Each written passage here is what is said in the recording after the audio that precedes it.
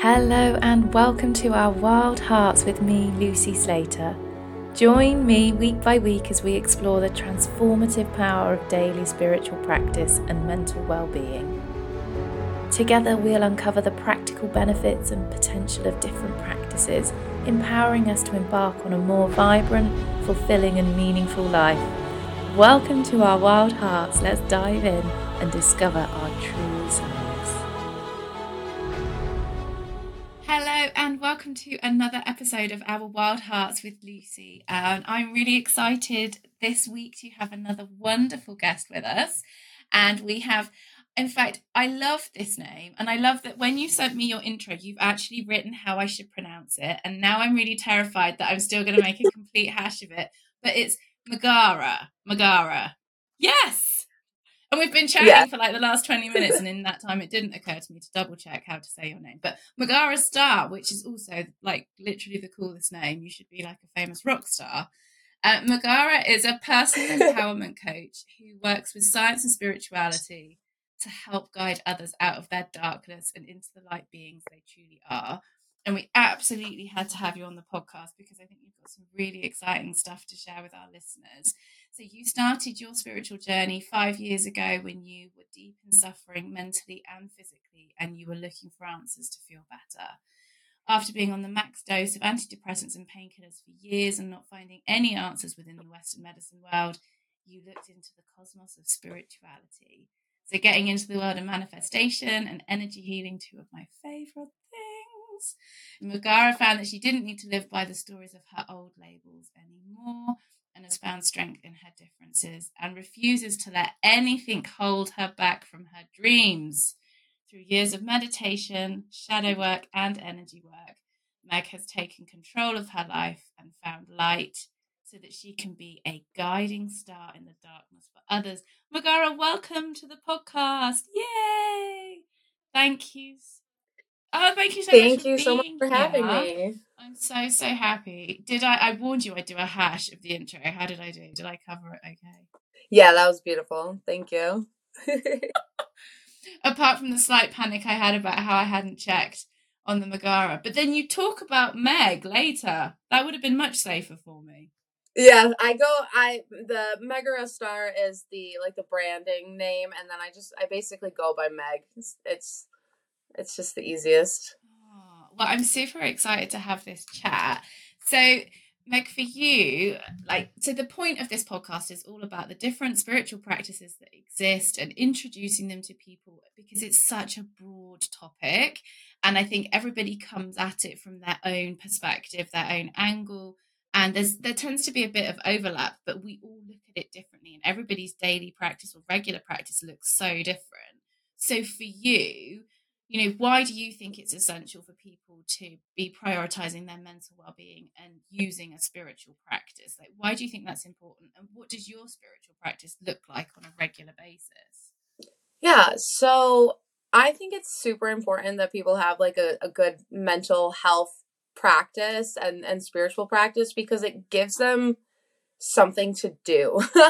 Like when I was in my own suffering, I didn't do anything because I didn't think anything was going to help. Because everything I tried wasn't working. But having a good mental practice has really trained me to really know that there is beauty and good things happening in the world because I've trained myself to do that. And when you're practicing that daily, it just makes it stronger and stronger instead of just, you can only do something so many times before it actually sticks. And I think having a good, daily spiritual practice is really important because you get to connect with something bigger than yourself. When you think that you are the only thing in the world other than other humans going through the same process as you, then you don't feel as powerful as you could be because everything is on you. So theoretically, you should feel powerful if you think that you're in control of everything, but it's really heavy to feel that everything is up to you. So being able to give that up to a higher power and know that you are just taken care of in any choice that you make is just so helpful for your whole mental health. Just because like you have a bad day, you're like, give it away, and know that it's not ever like forever. It's not going to be your daily anymore, because you know that there's always something happening for you. And I think that's really important to know when things are bad. You're never going to have perfect days for your entire life. There's not an end goal and date in healing. You're just constantly going to keep going through it. But having those practices makes going through it a lot easier. Oh, that's such a great perspective. And I think in all the conversations I've had, nobody's really positioned it that way. And that's one of the reasons that I love this podcast, because you hear these different kind of stories. But what a wonderful thing to tell yourself. Like, it's not all on me, that there is that the universe is there. It's got my back. Everything's happening for me, not to me. And such a great reminder. So, what does your kind of regular practice look like? What tools do you use or kind of embedded? Yeah, so every single day, to the best of my ability, I journal at night to get all my thoughts down from the day, anything that, pissed me off or made me happy. I like to add both of them. I don't just, want to focus on the one. Um, and I get all of that mental energy out through the journaling. And then I also do a lot of shaking and dancing. We were talking about this earlier. I put on a fun song, and I just move my body for the whole song and get as much energy as I possibly can out. And that has helped in so many ways. We were talking about how I had fibromyalgia, so I had a lot of pain in my body. And in going through this journey, I've learned that, those unexplained illnesses are generally a lot of just trauma and energy stored in your body that just needs to get out. So every single night I'm just like, get out. And I shake and I get it out, and I've never felt better. And then I also do a lot of yogic stretches every night to connect to my body as well. And I do that in front of my altar, and I make an intention for that practice. I don't just, stretch to stretch, though sometimes if I'm tired enough, I might. But I always make an intention for everything I do is basically a spiritual practice. Going to the gym is a spiritual practice. Making breakfast is a spiritual practice. And I think that's really important because it makes everything you do sacred. And that's special. It makes everything special, and that's great. And then each month I also do like a new moon thing. The new moon is one of my favorite things. It represents, a new beginning. It represents darkness and the shadow, and it's very powerful. So I do a lot of ceremonial work around the new moon, setting really good intentions for the month. And that's what I like started with, was just new moon intentions. And now it's like one of the main pillars. So those are some of my spiritual practice. That's beautiful. Do you do any full moon work, or is it just around the new moon? I do some full moon work. Full moons are about like letting go. So I definitely do. I've done a lot of like burning bowl rituals around the full moon. So you write down what you want to let go of and you burn it, and it's really cathartic. I also love to charge my water under the new moon, and then I like drink that for the month. So that's always a fun practice to do. Sticking your crystals. Are you a crystal kind of lady, putting your crystals out under a full moon? I am a crystal kind of lady. I, however, have so many crystals that I just forget and don't like. It would be so much work. I'd take like the whole day to get all my crystals out to where they could be charged. I just hope for the best that they're charged how they need to be.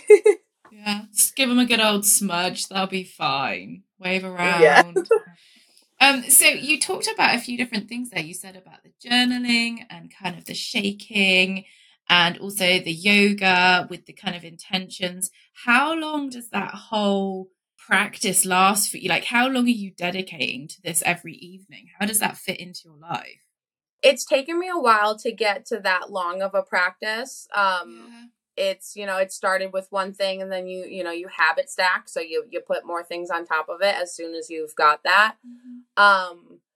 It depends on the day as well. Like sometimes my journaling takes me a little bit longer to do if I'm not like super into it or I'm distracted. And then sometimes my stretching is a little bit more in depth than other nights. Like for the last week or so, I've been kind of sick. So I haven't done as deep of stretching. I haven't done as many poses or anything. But I would say anywhere between like an hour to 2 hours, but that's my nightly routine. So as soon as I'm done with that, I'm in bed and I'm ready to go. So I started at a specific time, and then whenever I get to bed, I get to bed. What's your like non-negotiable of all the things? Like, if you had to pick one that you were like, I couldn't go without that I have to do that every night without fail. I have decided that journaling is. I do a journal every single night, even if sometimes I don't want to stretch. However, I do try to do something that still helps my body in a way. So I'll still do the shaking. That is a non-negotiable. Just, dancing is easy whether you feel like crap or not. Sometimes you don't go as hard. But if I don't do a lot of stretching, I'll use like a massage gun so that I'm still like honoring my body and like taking care of my body, because that was a huge step in my healing, is that I needed to connect to my body. I was so far out of it that like we had so much disease that we were at war with each other. And so I've always, my biggest healing thing is that I need to connect to my body. Do you want to talk a little bit about that? Kind of what was the journey that you went on there? What was the turning point for you? So I have been diagnosed with fibromyalgia for probably about 6 or 7 years. And then I also had like some severe mental health issues. I had chronic depression since I was a teenager. And then in 2020, I had a scare with my health where I had severe endometriosis.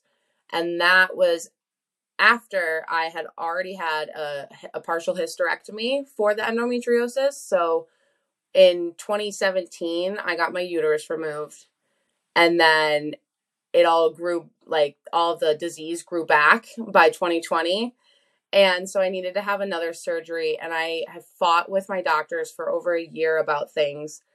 And I got diagnosed with borderline personality disorder at the same time. So just everything was falling apart. My mental health, my physical health, it was all going down the drain.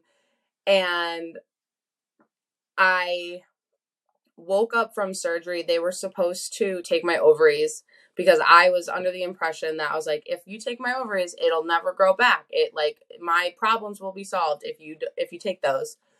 And they promised to. And then when I woke up from surgery, they didn't. And I was so angry. And I didn't really know what to do at that point, because clearly Western medicine was like not helping that part, the physical health as well as the mental health. I was, like you said in my intro, I was on the max dose of antidepressants and mood stabilizers. And I was still just like at the edge of my cliff. And at this same time, I was like finding like manifestation and spirituality. And I was like, I'm going to heal myself. I followed people that healed different illnesses themselves and doing spiritual work and energy work. And I've kind of dabbled in that. I did Reiki for like a few years ago, and I knew that I felt good after that. And I'm just like, I will heal myself. So in 2020, I cold turkeyed all of my medications, and I haven't been to a doctor since. So I've definitely come a long way. I don't align with any of those diagnoses anymore. I don't believe that I have fibromyalgia anymore. I go to the gym on a regular basis. I'm still, I still feel some fatigue, but it's only been a few years. I'm still working through the healing. And I definitely don't think that I have depression or borderline personality disorder anymore. I don't think those are something that I align with, and I haven't been on any medication for those, and I haven't left this earth. So I'm clearly doing something right. So what tools did you incorporate? What were you doing that kind of helped you transition? So when I stopped taking my antidepressants, my go-to um tool at the time was EFT tapping. It was moving that energy around and feeling the meridian points, and being in that meditative state of saying the affirmations that really got me through that hump, because I went through a huge withdrawal. Um, that's they do that, but it only lasted for a few days. Whereas like some people, if you take those and like antidepressants, you can't live through the withdrawals. That's how bad they are.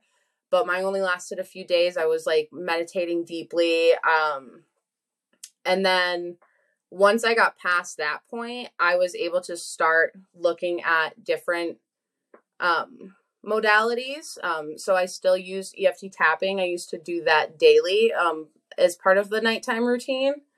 But now it's less of a daily thing. Though I think I should probably do it some more. It's a great tool. But I also was participating in like breathwork, online breathwork ceremonies, which is one of my favorite tools. I think everybody needs to do it. I You can just move through so much energy and get so much emotions out of there. Because one of the things that I noticed with that is that my diagnoses, my mental health issues, were because feeling I wasn't feeling anything. I was just pushing everything down and trying not to feel at all, and then numbing myself with all of those medications. And so when I started the healing journey, I knew that I needed to feel things, but you've got to do that in a safe way. You can't just, blow up on everybody and say I'm healing and just treat people like shit. And breath work is a really powerful tool to do that. Like, you scream, you cry, you grunt, you do whatever, and you get all of that energy out, and it's just it heals like 3 years of your life, I feel. So if somebody's never heard of breathwork before, what does that look like? What does that actually entail? So the breath work that I've participated in, I think they call it like transformational breath work, and it's like a 3-part breath, and it's 2 breaths in to the belly and 1 to the chest, and then 1 breath out. And the ceremonies that I've been part of are anywhere from like 30 minutes to an hour, and they do like a fun playlist, and the person is like guiding you through it and saying affirmations as well. And I think you can find those online as well. They're great.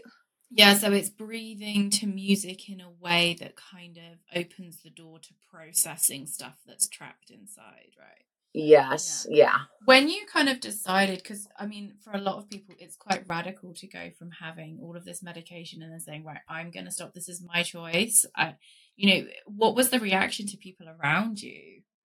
Was there fear around what you were doing? Were they concerned about what might happen?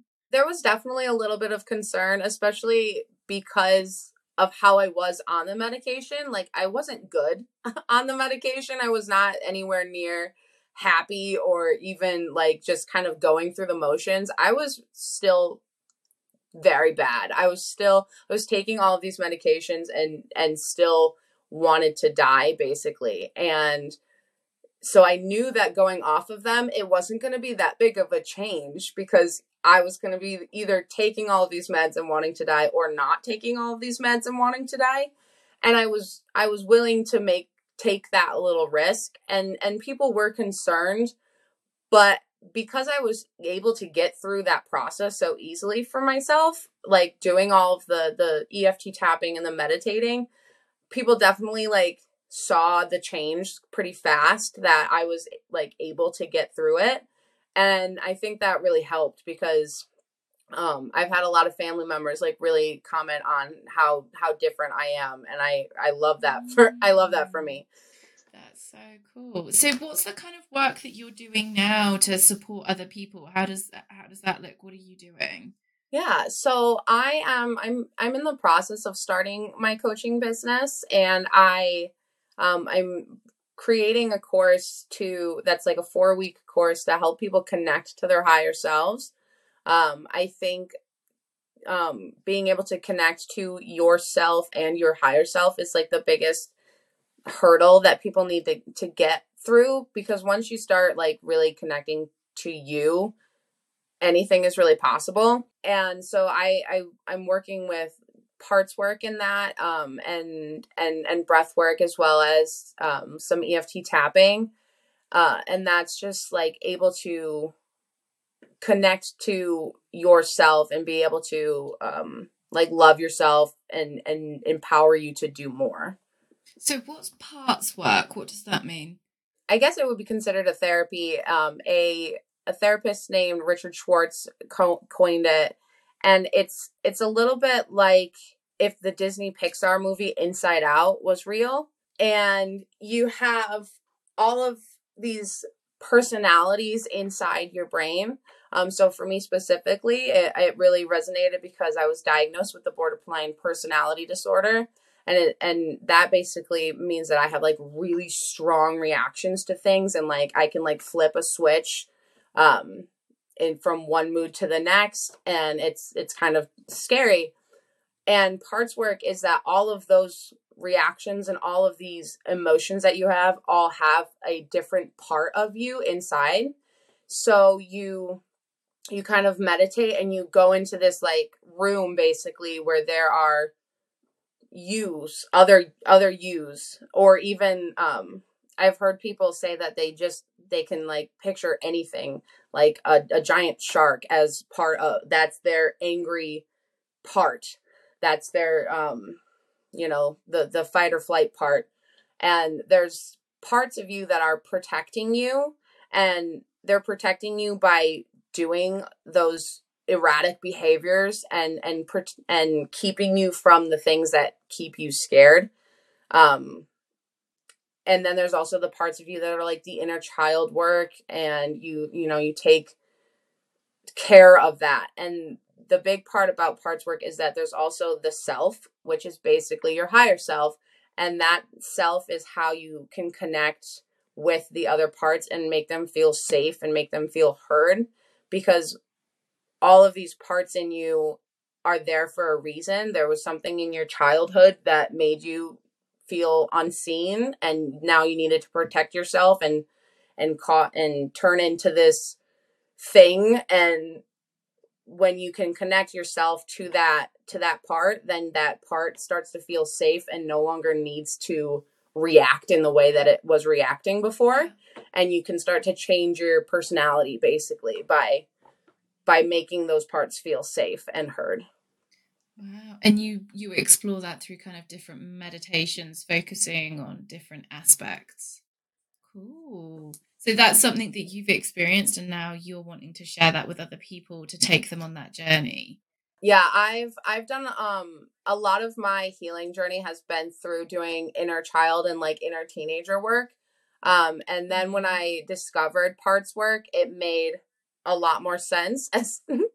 And it's definitely something that I every time I have a big reaction now to anything, I like step back and I'm just like, okay, what part of me is wounded by this thing, and what can I do to help that part? Because now it's not just inner child, inner teenager, it could be anything at this point that could be a different part that needs to be heard. And so that's been a huge part of my healing, is working with all of the different pieces of me and trying to get them whole again.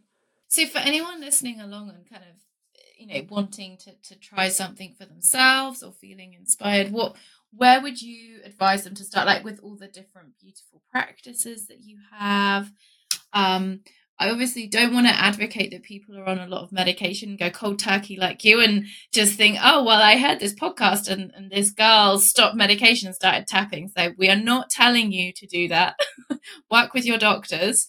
But for somebody that wants to, feel a little bit more in tune with themselves, what would you recommend? What's your favorite tool? My favorite tool that's like the easiest to do would definitely be tapping, because you can do that anywhere at any time. I've done it while in the car at a stop sign because I was so stressed about something. Um, and because you don't really need to do it for that long in order to feel something different. And that's the beauty of it.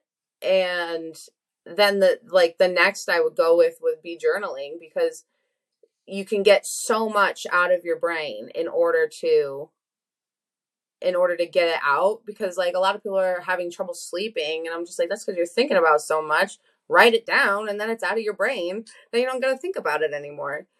There seems to be a real block with journaling. I find with people, like, you can give them, they would rather meditate or try tapping, or, but to get somebody to sit down and write stuff, I think, I don't know whether it's physically seeing the words on the page, feeling really vulnerable. You're like really, really face to face with your thoughts, which I think can Mm-hmm. be quite confrontational. And some of the kind of the prompts that I've given people is, this isn't a diary. This isn't a record that you're going to go back to in 6 months' time to reflect on that day and time. It can be, but like getting that conscious stream of thought onto paper, you could write with invisible ink. You could just do like one stream of writing that doesn't end. That it doesn't have to be intelligible text. But there seems to be this real blocker for people to actually pick up a pen and start writing. Did you find that, or was it something that was very natural to you? It was very difficult for me to get into a journaling everyday practice. I always wanted to. I was like, I need to journal. What got me to do a lot of my practices ritually is actually I downloaded like a habits tracker app. So I had something holding me accountable, because that's the biggest block of starting anything, is that sometimes you do it for like a week and it feels really great, and then you stop for one day for any reason and then you never do it again. And so I got a habit tracker because I'm not going to call it a character flaw, but one of the things that is a part of me is that I'm a perfectionist.